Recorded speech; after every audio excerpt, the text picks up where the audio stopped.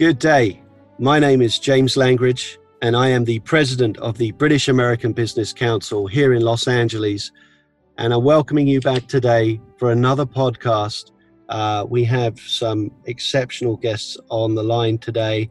I am delighted to introduce Mike Tindall, MBE, Nick Knowles, and our very own Chantal Rickards. Welcome, everybody.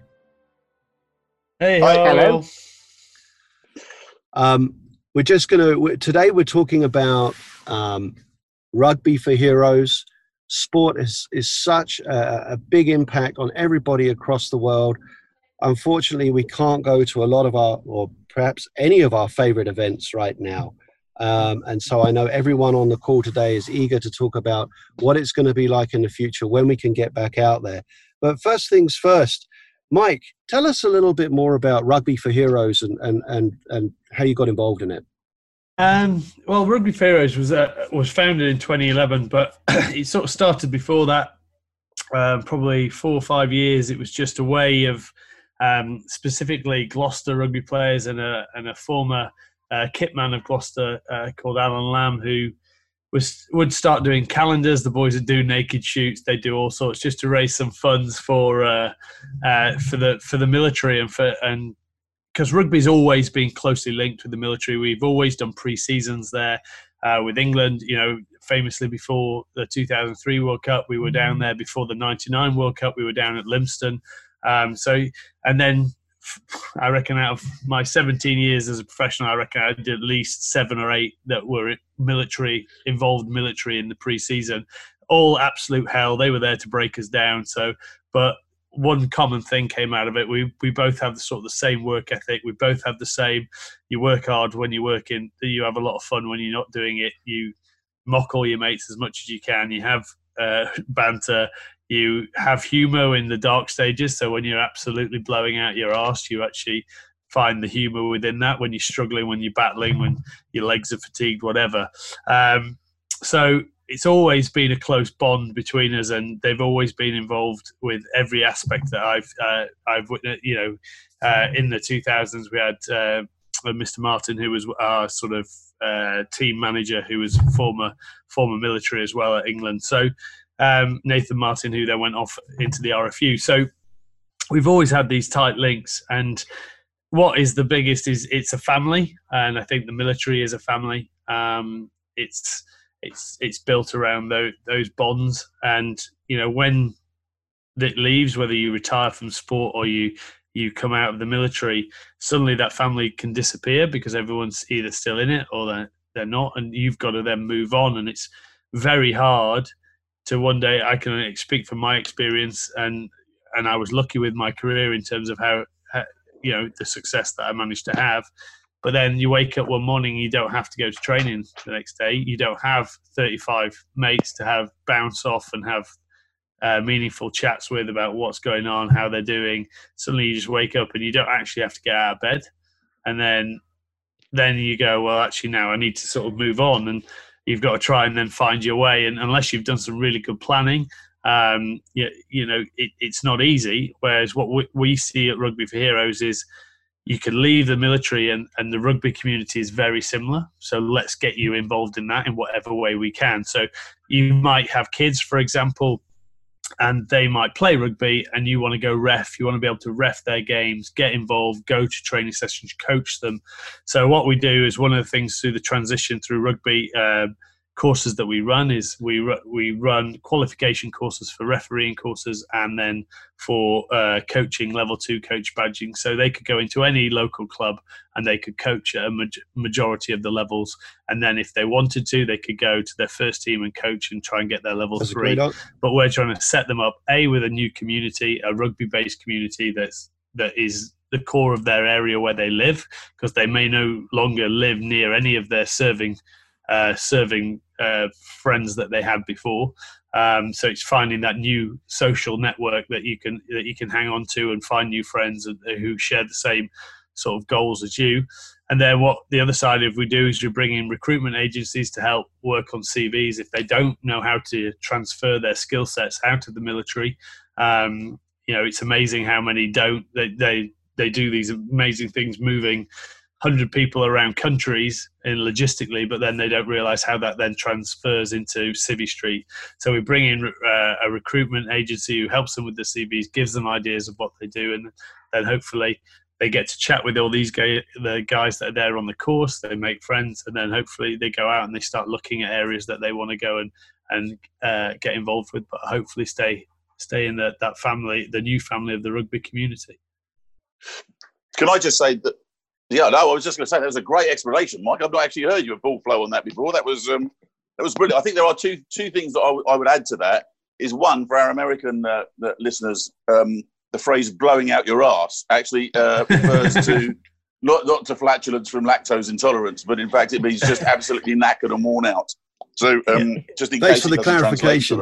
Yeah. It comes from the old adage that if you're blowing out your hoops, so not only are you blowing out your mouth, your nostrils, you're blowing out of any orifice that has a hole. So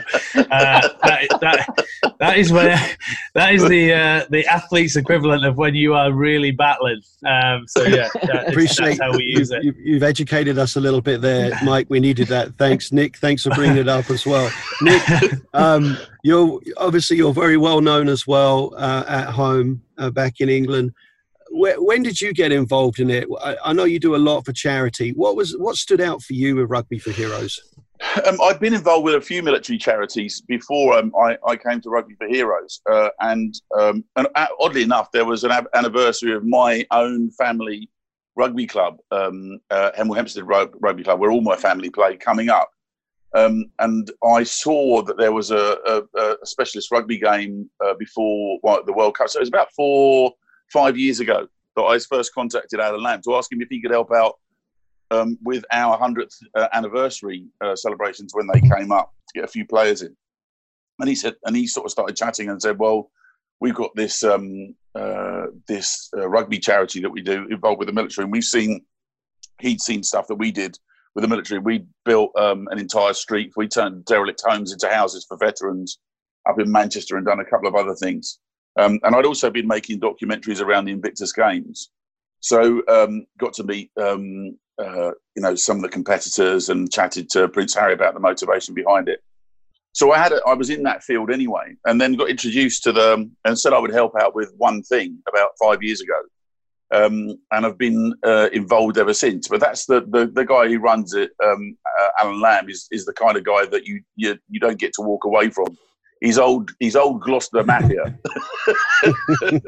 So in the nicest possible way. But Alan was the kit man that I was talking about, and he can still get your kit from 1995. He's still got a good stash of it in his shed, so don't worry about that.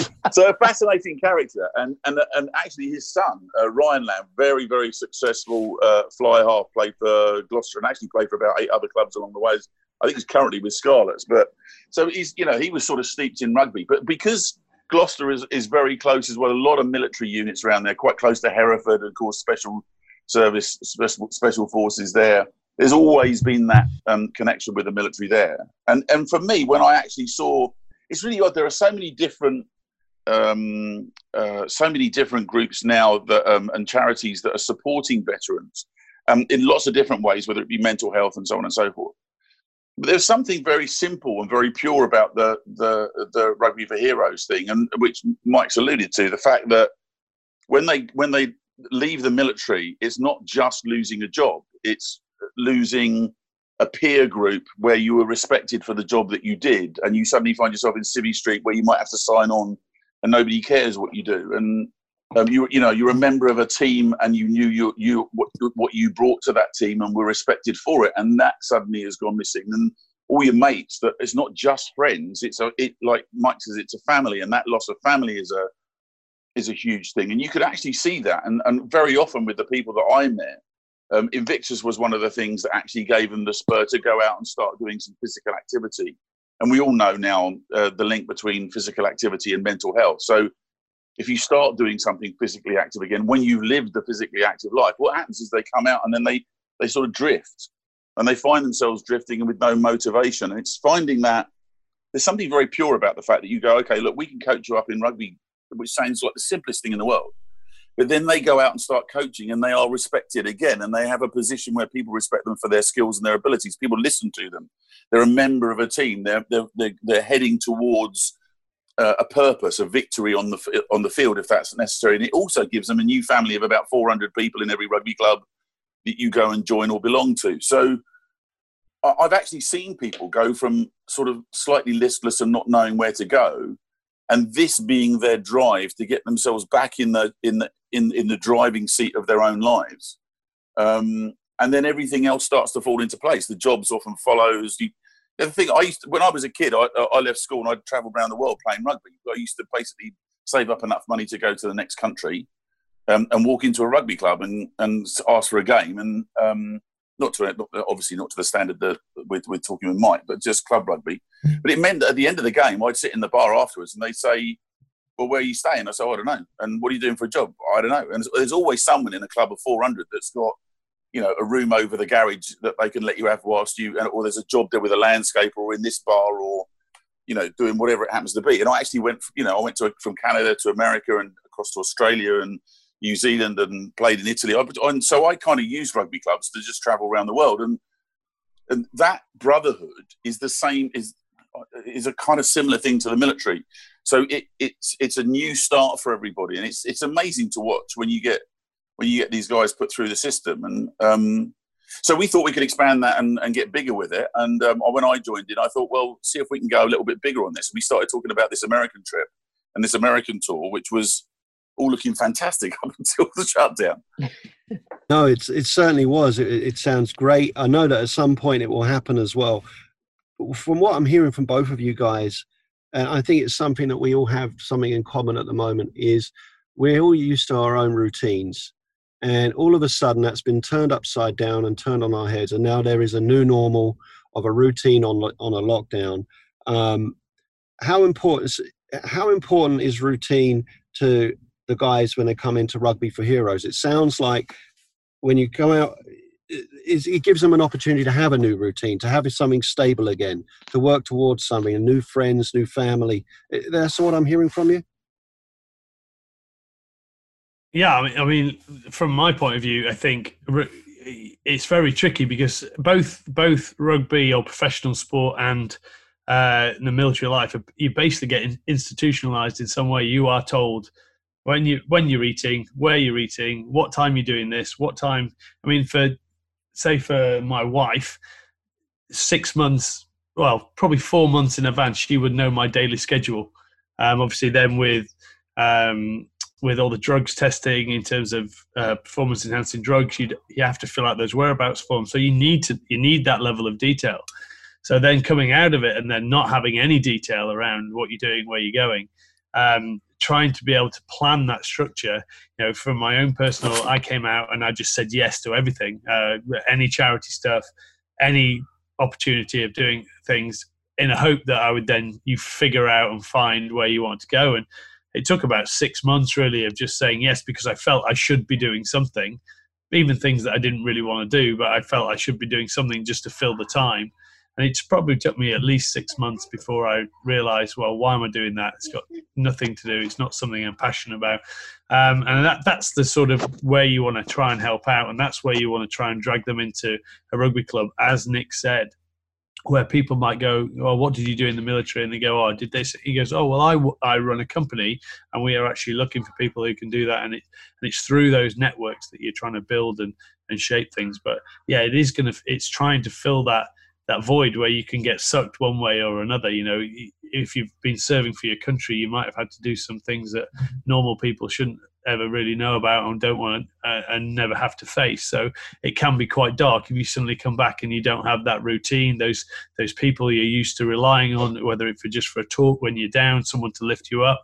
When you then have to go and find that, you're not sure whether you really want to share those experiences or whether you should share those experiences. So it can be quite daunting, and all we're trying to do is help them transition through that, because all these guys are amazing people who have served their country and they deserve that support. Thank you, and we are extremely grateful for their service as well. That was a great answer. Thanks, Mike. I think. Can I just say something quickly? That this works not only. This is opposite, not just to us in the UK, but very much the case in America too. Agreed. You have a huge number of forces drawn down from Afghanistan and Iraq over the last few years. And those people are back in the streets in London and Manchester and Cardiff, but they're also out in the streets of Detroit and all across America. So, and you can either see those people as a potential difficulty, because what do you do with them and how do they find their way, or you see them as a resource. And we've been pushing hard to try and make people realise that they're a resource, and quite often with the military themselves, trying to get them to realise that they are potentially a massive resource with great abilities and great skills to bring to bear. I couldn't agree. I couldn't agree more with you, Nick. And certainly we have our fair share of veterans here in Los Angeles, and I'm a big proponent of homelessness. It's a real challenge here. I believe there is an answer, and we can find a way to repurpose these people and give them some hope and opportunity. The VA is actually based there, isn't it? The VA is actually based in Los Angeles, there in Santa Monica, I think. Yep, Brentwood. And that's the amazing thing about America, is how, and I think it's different to the UK in how patriotic people are to their military in America. I think I've done a few things with a charity called the On Course Foundation, which does this thing called the Simpson Cup, which is injured servicemen playing golf. And the amount of love that's there and people willing to give money to, but then it's identifying the right ways to put that money to make sure you're hitting the gaps. We know homeless is a massive issue with ex-service people, because again, they don't get swept up and find their next goal quick enough, and it's an easy thing to get stuck into. And loving, can you share your Haribo with us all, Nick, or not? Sorry, you just realised what I'm doing.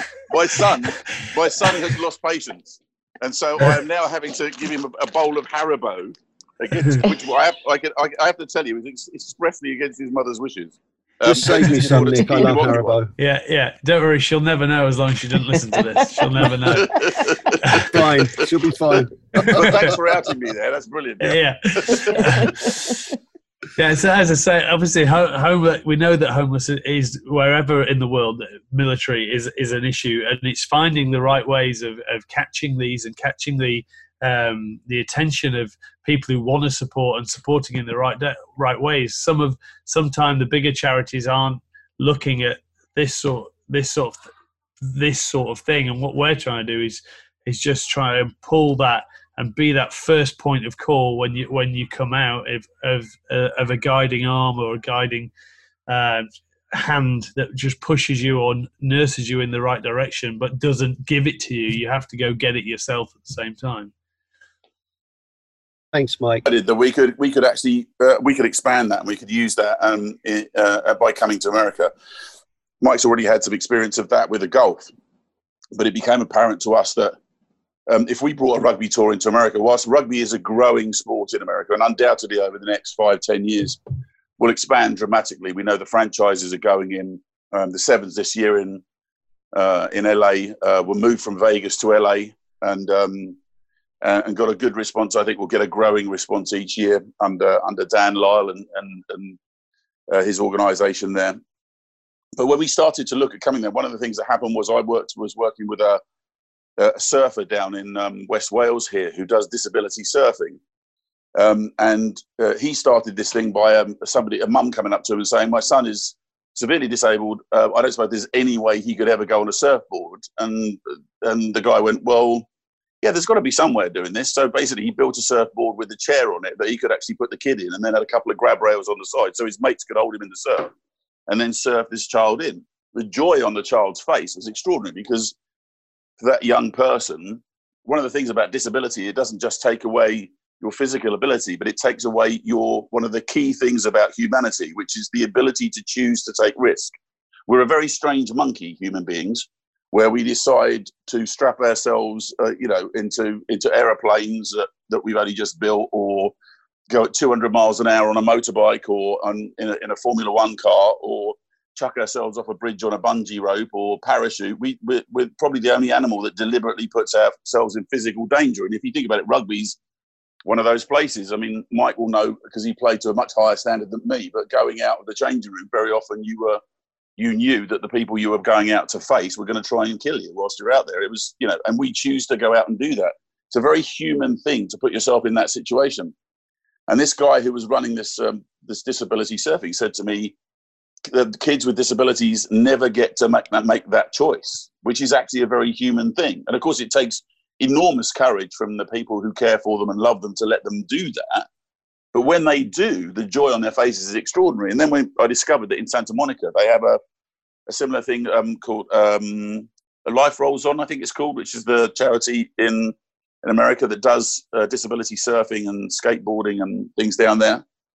And as we looked at our rugby tour into LA, it suddenly became apparent that there were other sports that were doing extraordinary work in rehabilitation. So rehabilitation through sport became the overarching idea, which is when I started chatting to Chantal, who's leaving for a moment, so I won't bring her in on the conversation straight away. It looks like her house has caught fire because she suddenly rushed out of the room. So we discovered that other sports do extraordinary things for rehabilitation, whether it be the Williams sisters in LA have set up and funded a trauma centre after their sister was involved in a drive-by shooting in the early 2000s. So the Williams sisters set up a trauma centre and have been funding that. And that's one way of rehabilitation through sport, using the money that you make to help. But Rugby for Heroes is an example where we use rugby to rehabilitate people and give them a new outlook on life and a new opportunity. Then you've got, you know, disability surfing, you've got many other sports that have outreach, all of the sports that, you know, whether it be basketball or American football or whatever. And in conversation with Chantal, we suddenly realized that there was one or two other friends in America. We suddenly realized there was an opportunity here to expand this and start to look at somehow sort of celebrating how sports contributes to rehabilitation in so many different ways. And that's where we started thinking about this sports event around the rugby tour in Santa Monica. And that's when I asked Chantal to become involved. Yes, thanks. And that's how I heard about it through Chantal. Chantal, we have you on the line as well. And we've been talking about lots of different things. Something that came up earlier was the power of networking and leveraging your network. That's something that's super, super important here in Los Angeles in almost every aspect of life, especially business and with nonprofits and charitable organizations. Where do you come into this, Chantal? Tell us a little bit more about your involvement. Well, just to go back, and for those that don't know, I came back from LA 4 months ago. I'd been the chief executive of BAFTA Los Angeles for nearly 5 years. BAFTA, as most people know, is a charity. It is a non-profit organization. So a lot of what I spent nearly 5 years doing was working with sponsors, brands and sponsors, to sponsor our big events, to help fund the charity that basically is about encouraging the next generation of creative talent in the art forms of the moving image. Lot of local education work in Los Angeles and downtown LA and in Watts and Compton and some of the more difficult, challenging parts of Los Angeles, but also giving out scholarships to British kids coming to study in America too. So Nick and I started talking about it. I mean, our contact goes back 20 years. We used to work together on a BBC show called City Hospital, which was a live Chantal was only daily 15 show. years old. I'd like to think I was 15, but sadly not. But it was a live daily show from a hospital based in Southampton General Hospital. It was fun and complicated and exhausting. But we reconnected through BAFTA a few months ago. Nick has just won a BAFTA and is a member of BAFTA, which is lovely. And he was talking about bringing Rugby for Heroes out to California. And during the process of me going back home to London, where I am now, I was looking for charities that I could help support.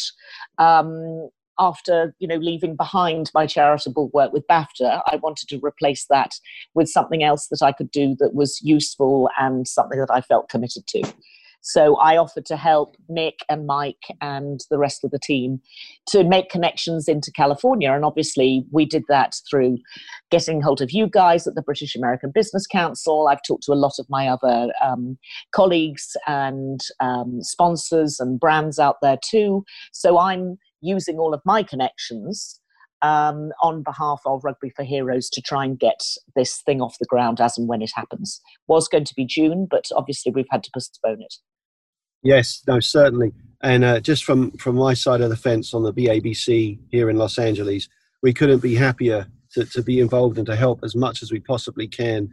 I'm a huge fan of sport and rugby, and the connection between sport and mental health is so important. It's a big part of my daily life, in fact. So you've got a big supporter over here, and when the rubber hits the road again, and we can figure out when this can all happen, we'll be there with you, waving the flag and getting it done. You got my promise on that.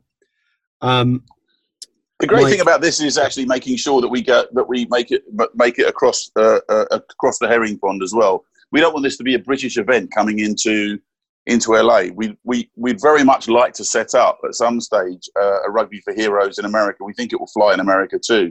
A lot of the military actually play rugby anyway, and have done for some time in America. A lot of the universities do as well. So going forward, we can absolutely see this working in America, and we'd like to think about setting that up. But when we come to do the tour, the idea was to go down, and we were going to launch on the aircraft carrier down in San Diego, and then come up through Pendleton and see the guys, the Marines there, and then come up to LA. And then the last part of the tour was going to be in LA with a gala dinner, with a big rugby game on the Saturday, and with a beach event down in Santa Monica towards the end of the week. Now that was all. We were all set and flying high. Fantastically, Ellis and down at the Fairmont Santa Monica were absolutely 100% behind us and joining in. We had our media partner through the Deadline, the wonderful Deadline, who said they'd come on board and be our media partner. So it was all going in the right directions. But unfortunately, with the close down, obviously we've had to pull back from that. But you got to see the positives in things. There's literally no point in crying over spilt milk. So, it gives us a year, it gives us more time to plan, gives us more time to make sure that everybody's on board, and more time to reach out and make those partnerships with the other sports, because we believe that, all of the Lakers, the Rams, all the different sporting bodies that there are in California will want to be part of this, because it is celebrating how sport plays such an important part in people's well-being and rehabilitation. Not only just simply from the fact, like in American football, the recent law changes over the last couple of years to protect from head injury, and work, but outreach and working with people who have suffered head injuries through the sport. Rugby has a very similar thing that we're looking into at the moment, trying to deal with those head injuries by changing some of our rulings about tackling, very much like American football has over the last couple of years. But there's outreach in all of those areas, and working with people who've fallen by the wayside and helping people, get back into, as I say, into the driving seat of their lives. And the more we talk about it to people, the more people want to join in, and we want to make sure that this is a full-on Santa Monica event and Californian event that we can get American military involved in. And the game was going to be our touring Rugby for Heroes versus an American 15, which was going to be a combination of military and retired professional rugby players that was going to join in too. And we still intend that to be the case. And then at the gala dinner, we'll be able to give out some awards where we can actually, bring the flashlight of publicity onto some of the amazing work that is being done quietly in rehabilitation through sport. And weirdly, it's an area that's not very often talked about or celebrated, but as you said yourself, it's critically important. And so Chantal and I found as we were going around talking in LA, because we came over to talk it through just a couple of months, about a month before the shutdown, that the response from everybody was really positive, wasn't it, Chantal? Yeah, it was. I mean, everybody was very keen and excited, and I'm sure they will be again once we get through this.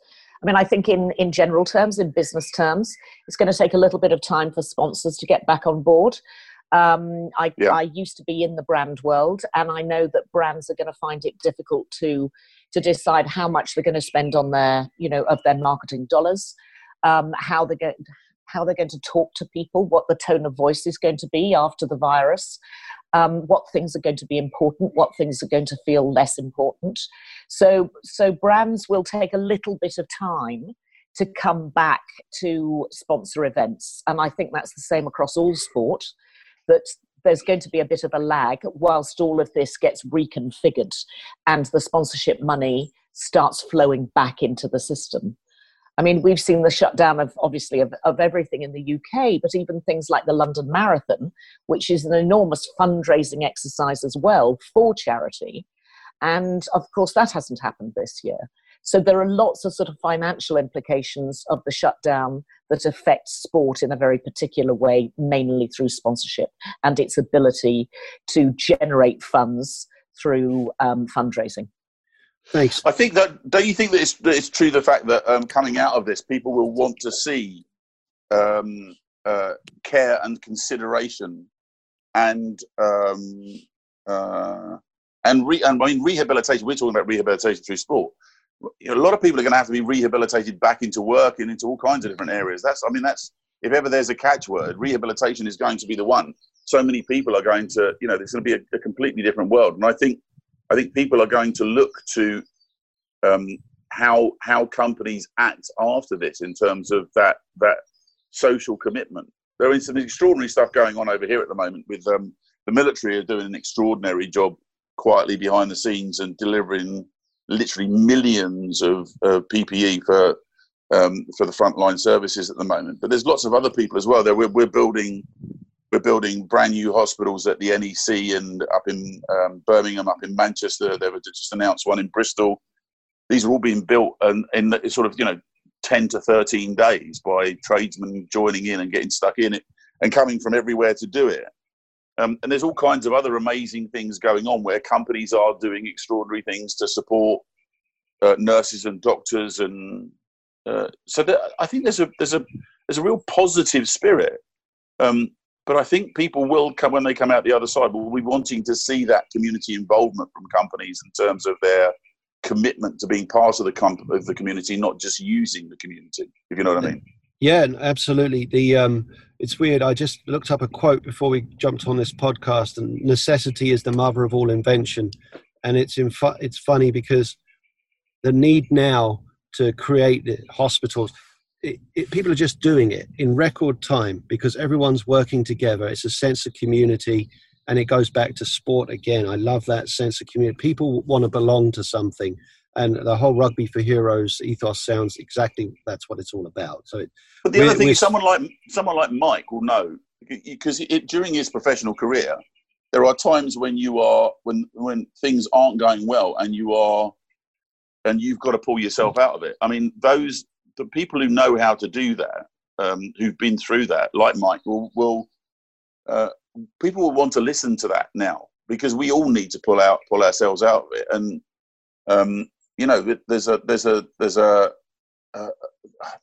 there's a danger of a torpor, and there's fear in amongst people. There's great things happening, but when you're at your lowest, and again, the sporting analogy is always a good example for that. It's like, and I don't know, maybe Mike knows how to do this, but if your team isn't doing well and you're down, how do you get yourself up and get going again when rather than just languish at the bottom?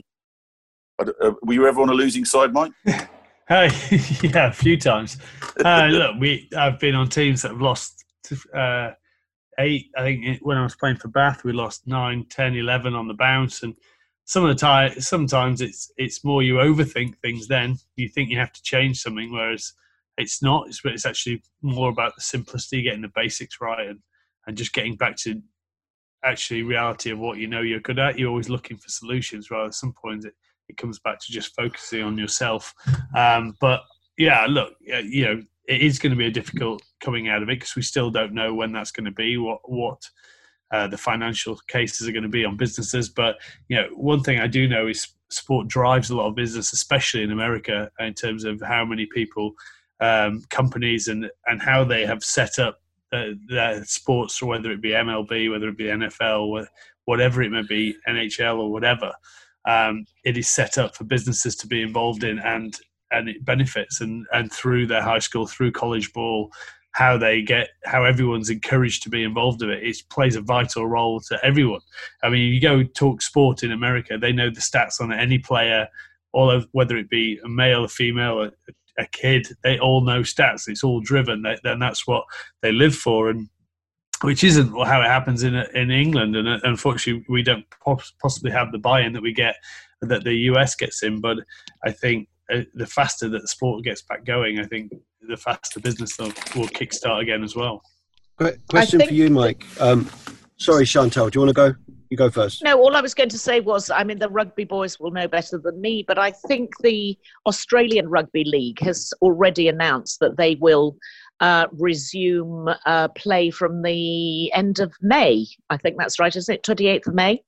Yeah, there's a lot of talk around them doing the island, though, isn't there? Basically, all the teams will go live on an island, but they stayed playing for a long time because they basically were in a place where it was just the rugby players, and they kept playing behind closed doors. So, look, I think sport is key to get back. I mean, have you ever seen a time where you just can't even watch any live sport? There's nothing, you know. And I think normally people are like, if I've got a day off, you'll spend a lot of time watching some sport of some description. So I think the faster sport gets on, even if it's behind closed doors, at least you'll get the TV money back in, which then also brings businesses that can then start drawing people back into their businesses through what they do through advertising and everything else. And then hopefully you just get that big cog start kick-starting again. And you know, you look at rugby at the moment, it's in a really tough spot because of, you know, we're not a foot like football. We're battling away in terms of the clubs are always on that break. So, you know, if this carries on for a lot longer, we're in danger of losing quite a few teams. So it's a tough spot for us at the moment. So the quicker that we can get back playing behind closed doors, do whatever it takes, the better, I think. I think for the national well-being, it's you know, an international well-being sport is critical. It's all very well sitting there and watching, and you know, thank God we all have various different things like Netflix and things to actually look at and to go on. The truth of the matter is, for most families, somebody will be watching a sporting event at some stage during the week, and not only that, but you know, the sort of banter with your mates about it, the well-being that comes with that sort of joint sort of watching, enjoying, supporting your team. I mean, supporting. You know, people have written about it before. Supporting your team is not actually just a matter of sport. It's a religion. It's almost a religion for people. Yeah. You know, it's replaced tribal war. You know, over the years, it's, you know, your team versus their team. Your 11 warriors, your 15 warriors going out to fight their 15 warriors, or football, or whatever it happens to be. And so, you know, you take sport out, you're taking an enormous chunk out of everyday life. Not least, I was driving past a betting shop the other day and realised it was closed, and it suddenly occurred to me there's nothing to bet on. I was actually thinking of setting up snail racing in the back garden and televising it. So, because people will bet on anything at the moment. I think they will. Mike, it's funny because talking of rugby, one of the last major sporting events here in Los Angeles was the Rugby Sevens. The last sporting event before everything was shut down was actually the LA Marathon, I believe. Right. Rugby Sevens and our mutual friend Dan Lyle, great guy. They put on a great show, and there was a lot of publicity leading up to it. A lot of events. We supported them as well from the BABC side of things. Oh, good morning. Hi there. Good evening. And is that what you hope for when you can get back going here? Is that the kind of promotional stuff we can expect from Rugby for Heroes? Do you want it on that level? Is that the plan? Yeah, well, look, I think with rugby in America, it's obviously very much its infancy at the moment. You know, Ben Foden's out there, Alex Corbuzero's involved in some way, so there are a few English guys out there. Obviously, Bastero was out there. So I think Sevens is an amazing event because it's, anywhere you go in the world, it is high octane, the players, unbelievable athletes, tries galore, high tempo, and then they have a party also, which includes it all. So, I think that would be what we wanted to do. Everything should be done around fun. All the hard work's done on the field, but everything else is around fun. So yes, we'd love to come back with a bang and get all the sport going that way. I'm looking forward to when it really sinks in. I think it is going to be through sevens realistically, where rugby sinks in for the USA. I think it suits their sort of what they like in sport, and then hopefully the 15s will grow nicely behind that, because as soon as they take it seriously, they're going to be a immediate power with the level of athletes that they get through the college system. Ultimately, very few get drafted, and there's a lot of supreme athletes that are then either stay in college or they don't really have anywhere to go. They'll be a local hero through what they've done through high school and college. But if we can then repurpose them into look at Dan Lyle, for example. He obviously played tight end through college and was on a training squad for, I can't remember which team it was. And then he comes over and he has these skill sets that just we haven't seen in rugby in 97. Well, I joined in 97. We were playing a second team game. This guy's wants to do a quick line out, and my mate Ian Bolshaw's on the other wing, and he American football passes it 45 yards across the width of the pitch, and even the referee blew it up, and Dan's like, well, what's wrong with it? And he goes, I don't know. I just haven't seen it before, so I had to blow it up. And so, the quicker we can, the quicker. And that's what you sort of want to see. Obviously, we get glimpses with people like Colin Isles and Perry Baker and or Kenny Baker.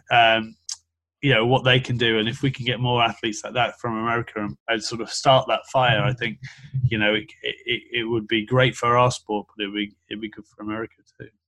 I've just interrupt for 1 second. Can I congratulate you on your parenting skills there and not going to the Haribo like I did?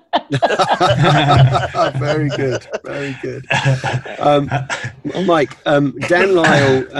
Dan Lyle's repertoire leading up to the Rugby Sevens was sharing some stories about his friendship with you. While we have you, and he's not here to defend himself, do you have a story that we can have from you about him? Dan, I don't know. He was, as I would call, he is the ultimate Mr. Captain America. What we don't get in English sports is we never get really ramped. You don't get really ramped. You listen to sort of live mics at NFL games when they're on the sidelines and they're talking. That sort of talk doesn't ever happen in our sport, especially in rugby, in terms of the over-the-top positivity chat. And then when Dan saw the first American to land when he came over, I think he was 95. And wow, like you've never heard a pre-match speech like it, in terms of getting it going. You were doing it for your family, you were doing it for your friends, you were doing it for the fan next door, to the guy next door, to the dog's mate who was owned by the guy down there. He was pulling emotional drivers from everywhere, even out of his hoop when he was blowing. I mean, Dan he's just an infectious, incredible leader, actually, to be fair to him. He has a military background as well, through his family, and you could see that come out when he played. Never left any stone unturned, and you'll have to give me, if I can think of some stories as we go through, I'll put my brain to work now. Right, there must be something I can dig out of this. Oh, well, we'd love to hear it. And I remember when I first met Dan, he is the epitome of someone who's built like a brick, you know what. He is a big guy, solid guy, but such a lovely guy as well. And I wish him all the best with his Rugby Sevens. I was going to say he's got nipples like bullets, but I'm not sure that everyone wants to know that. But let me tell you a story about Chantal.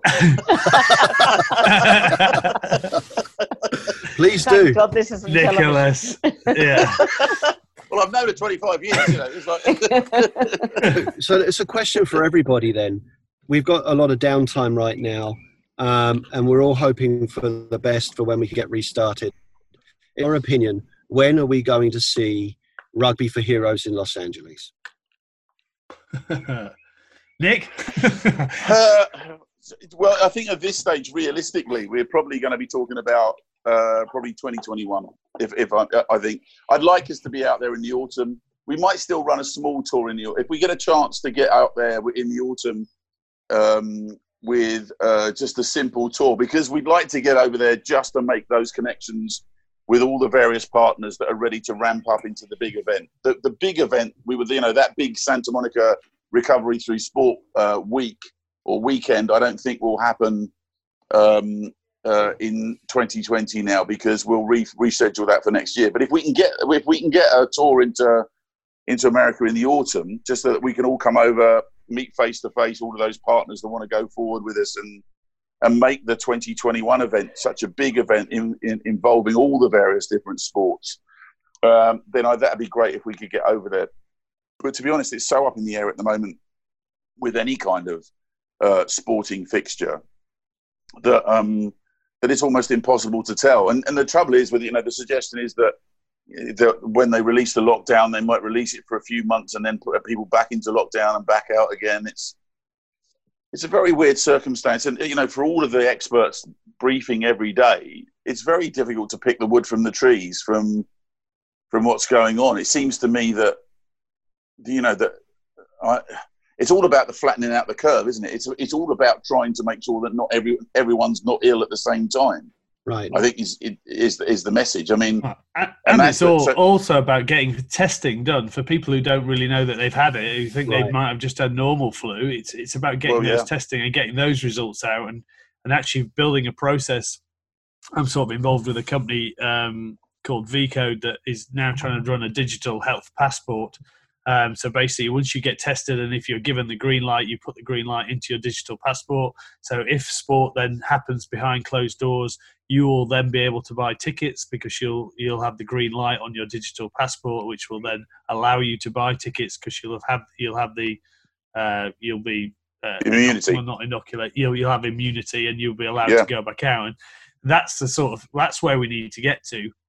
The problem is with being locked down all the time is we don't really, because people can't get tested, we don't really know who's had it, who's immune to it, and that's the big up in the air bit at the moment. Is obviously we do not want to overrun the NHS in any way, and we don't want to jump to anything. But then what we've got to try and push forward is having these tests to allow us to know who has immunity, who's had it, who is still at risk, and then we can protect the people at risk and hopefully allow the people who have immunity to get back to work.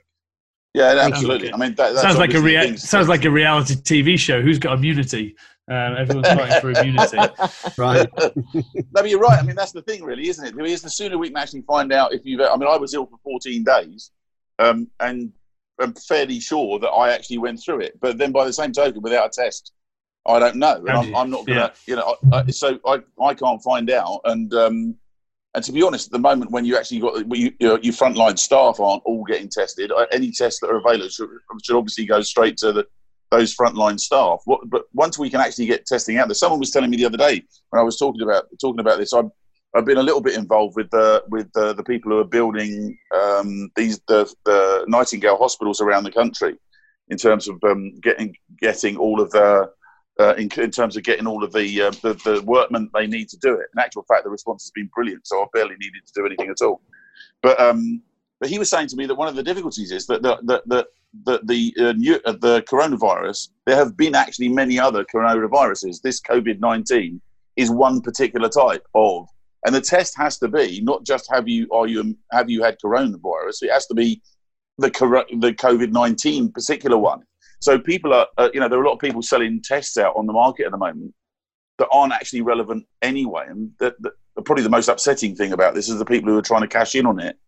So that we need clear advice, and we need a clear testing program that we know works. And Mike's absolutely right. Once we've got that, then you can start to clear through, and you can start to then, I mean, if you could test all of the Premiership rugby clubs at the moment and find out that they're actually clear, if they were prepared to go into lockdown as clubs, you could then play games. And if you could play games, you could televise the sport. And if you televise the sport, then people will watch. Because at the moment, I'd watch anything. I'd watch snail racing. I'd watch, I'd watch curling. I'm sure now everyone that does curling will be upset that I'm suggesting that it's not a great watch. But I literally would watch any sport at all at the moment. So if you can test people and actually get a quorum of people who are who are fine and can actually mix and spend time together and compete against each other, then you bring it on. Sooner the better, really.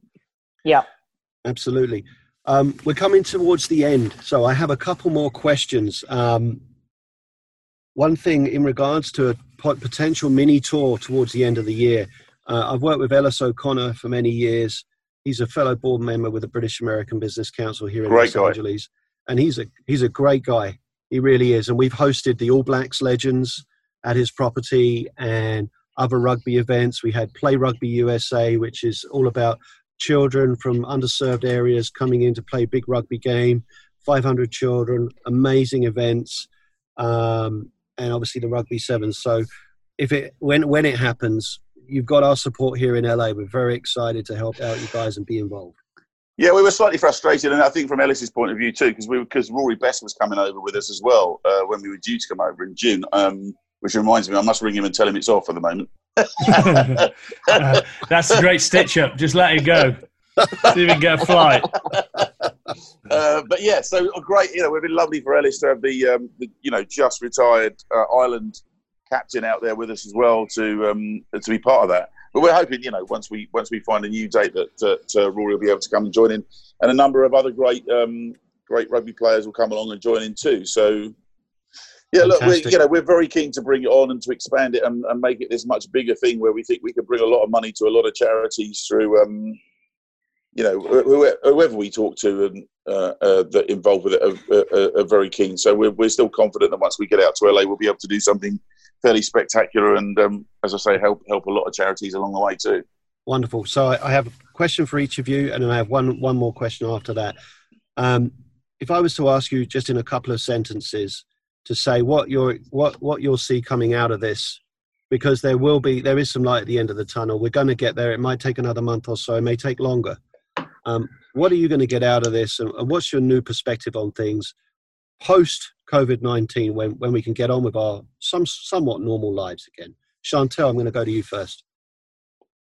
I would like to think we're all going to be a little bit more compassionate. And I think that works for all of us who are in the non-profit sector, who are trying to make people's lives a little bit better.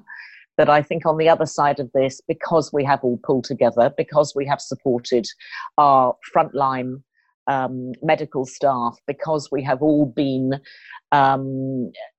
laid low by this, either through friends and family who've got it, or the worry about whether one would get it, or elderly parents who might get it. I think all of that is incredibly bonding. And I think once we go through the process of redefining who we are, that compassion will rise to the surface. Thank you. How about you, Nick? I think you're about to be arrested. It sounds like. Are they coming for you? It's Chantal. There's always someone looking for me. They finally come. That's why he's hiding out in his car. I'm sorry about that. I think it was me. I live next to a police station, so I think there was something going on. A likely story, Chantal. Yes. I actually think that the difference is going to be that people are going to be much more aware of how companies operate. I think people are watching carefully whether companies are engaged with their communities or they're just doing business with their communities. And I think if you are looking for a slogan going forward as a company, not just doing business with the community, being the community, I think is actually the way to think. And I think coming out of this, I think people will be looking at how companies engage. And I think the companies that will do well coming out of this are those that make it plain that they want to go forward together as a community, not just as a business. I think the days of sort of being the biggest shark in the pool and being admired for it, I think have probably passed by now. I mean, there'll be a degree of that when we get back, obviously. But I think if you can demonstrate your commitment to your community, whether it be on a small scale, grand scale, or even international scale, I think then people will choose where they spend their dollar or pound much more carefully going forward. And I certainly, just on how people have reacted during this crisis, and which companies have decided to pay their staff rather than lay them off, companies that have decided that they can manage and help, and people like, I was particularly impressed by the Formula One teams who have changed and used all of their technical ability to come up with breathing apparatus for hospitals, which they're now churning out at high speed out of all the Formula One teams. And I think that kind of thing is going to matter a lot to people going forward. So I think we could end up with a much more caring business community, much more connected to its customer, and hopefully a bit of sport as soon as possible, because literally it's doing my head in. It's that, and as a single man, I'm not being able to go out and date. It's like I'm having as much sex as I did when I was married. That's how bad it is. And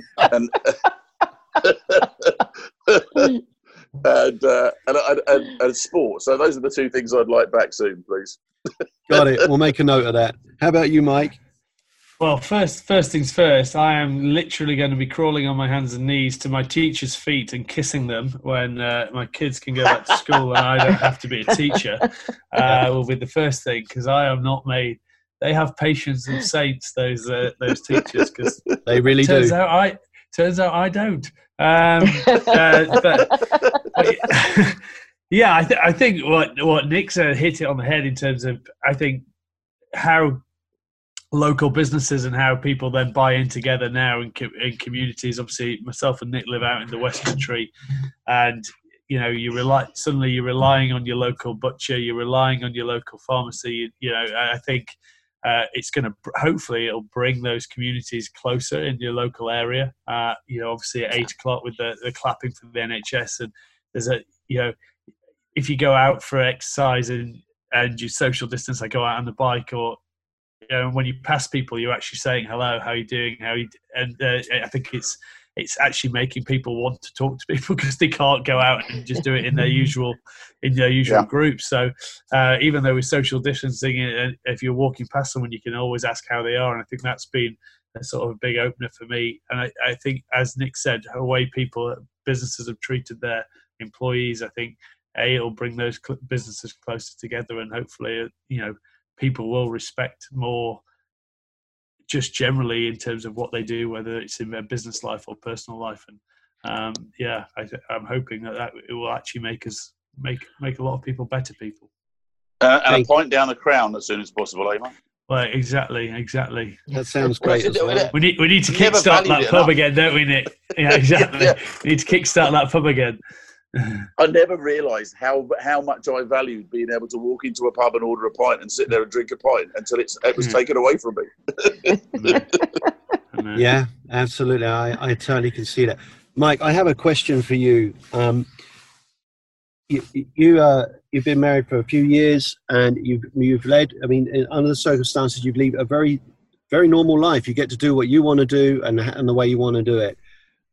There's quite a famous English family that's just uprooted and moved here to Los Angeles. What is your advice to them to have a balance between their private life and a life which is going to be in the media? What's your advice to them? I'm not sure I'm in a position to give them advice. I've never been in the position that they will be in. They have been in terms of what both of them. Sorry, my light's just gone off. What both of them have done in their careers. So I don't know. The only thing I want them to be is happy. That's all. They've got to find their way, and as long as they're happy and Archie's happy, then that's all you can ask for them. And I'm sure they'll do that. And we'll see how it turns out. That's a tough question, obviously, to answer for Tins, actually, because he's in the family. And it's right. It's kind of, it's like a bit asking, like me asking you what was your mum up to the other night in the nightclub. You know what I mean? Right. So I'll say this. I don't know them anywhere near as well as Mike does, but on the few occasions I've had to work with Harry, the one thing I would say is he's a really good lad. You know, he's a really good lad with a good heart and a good head on his shoulders. And he'll be making decisions. We had a few conversations about just doing the right thing, and I think that's always been his thing. He's looking after his family. He's doing what he thinks is right, and I think we should all give him space. And I think for you guys over there, he'll be a fantastic addition to the area, and I'm sure he will continue to work in those areas that he's done so successfully in the past, looking after veterans, and his commitment to veterans and veterans' well-being is well documented, and his work with Invictus has been extraordinary. Yeah, and I know he's absolutely committed to carrying on that. So I think you're lucky to have him, and he's a great loss over here, but I fully understand why and support him in doing it. Yeah, we're very we're honoured to have him. I know he does a lot of work, and it's great to have him here, and we welcome him with open arms. And I think you hit the nail on the head. You just got to do right by your family, and that's the most important thing. So we all try and do that, don't we? We do. Well, guys, thank you so much, Chantal, Nick, Mike. I appreciate you giving up some of your time for this podcast today. Super grateful. We're going to come out the end of this all better people and in a better world. I'm sure of it. My name is James Langridge. You've been listening to another podcast with the British American Business Council here in Los Angeles. Thank you.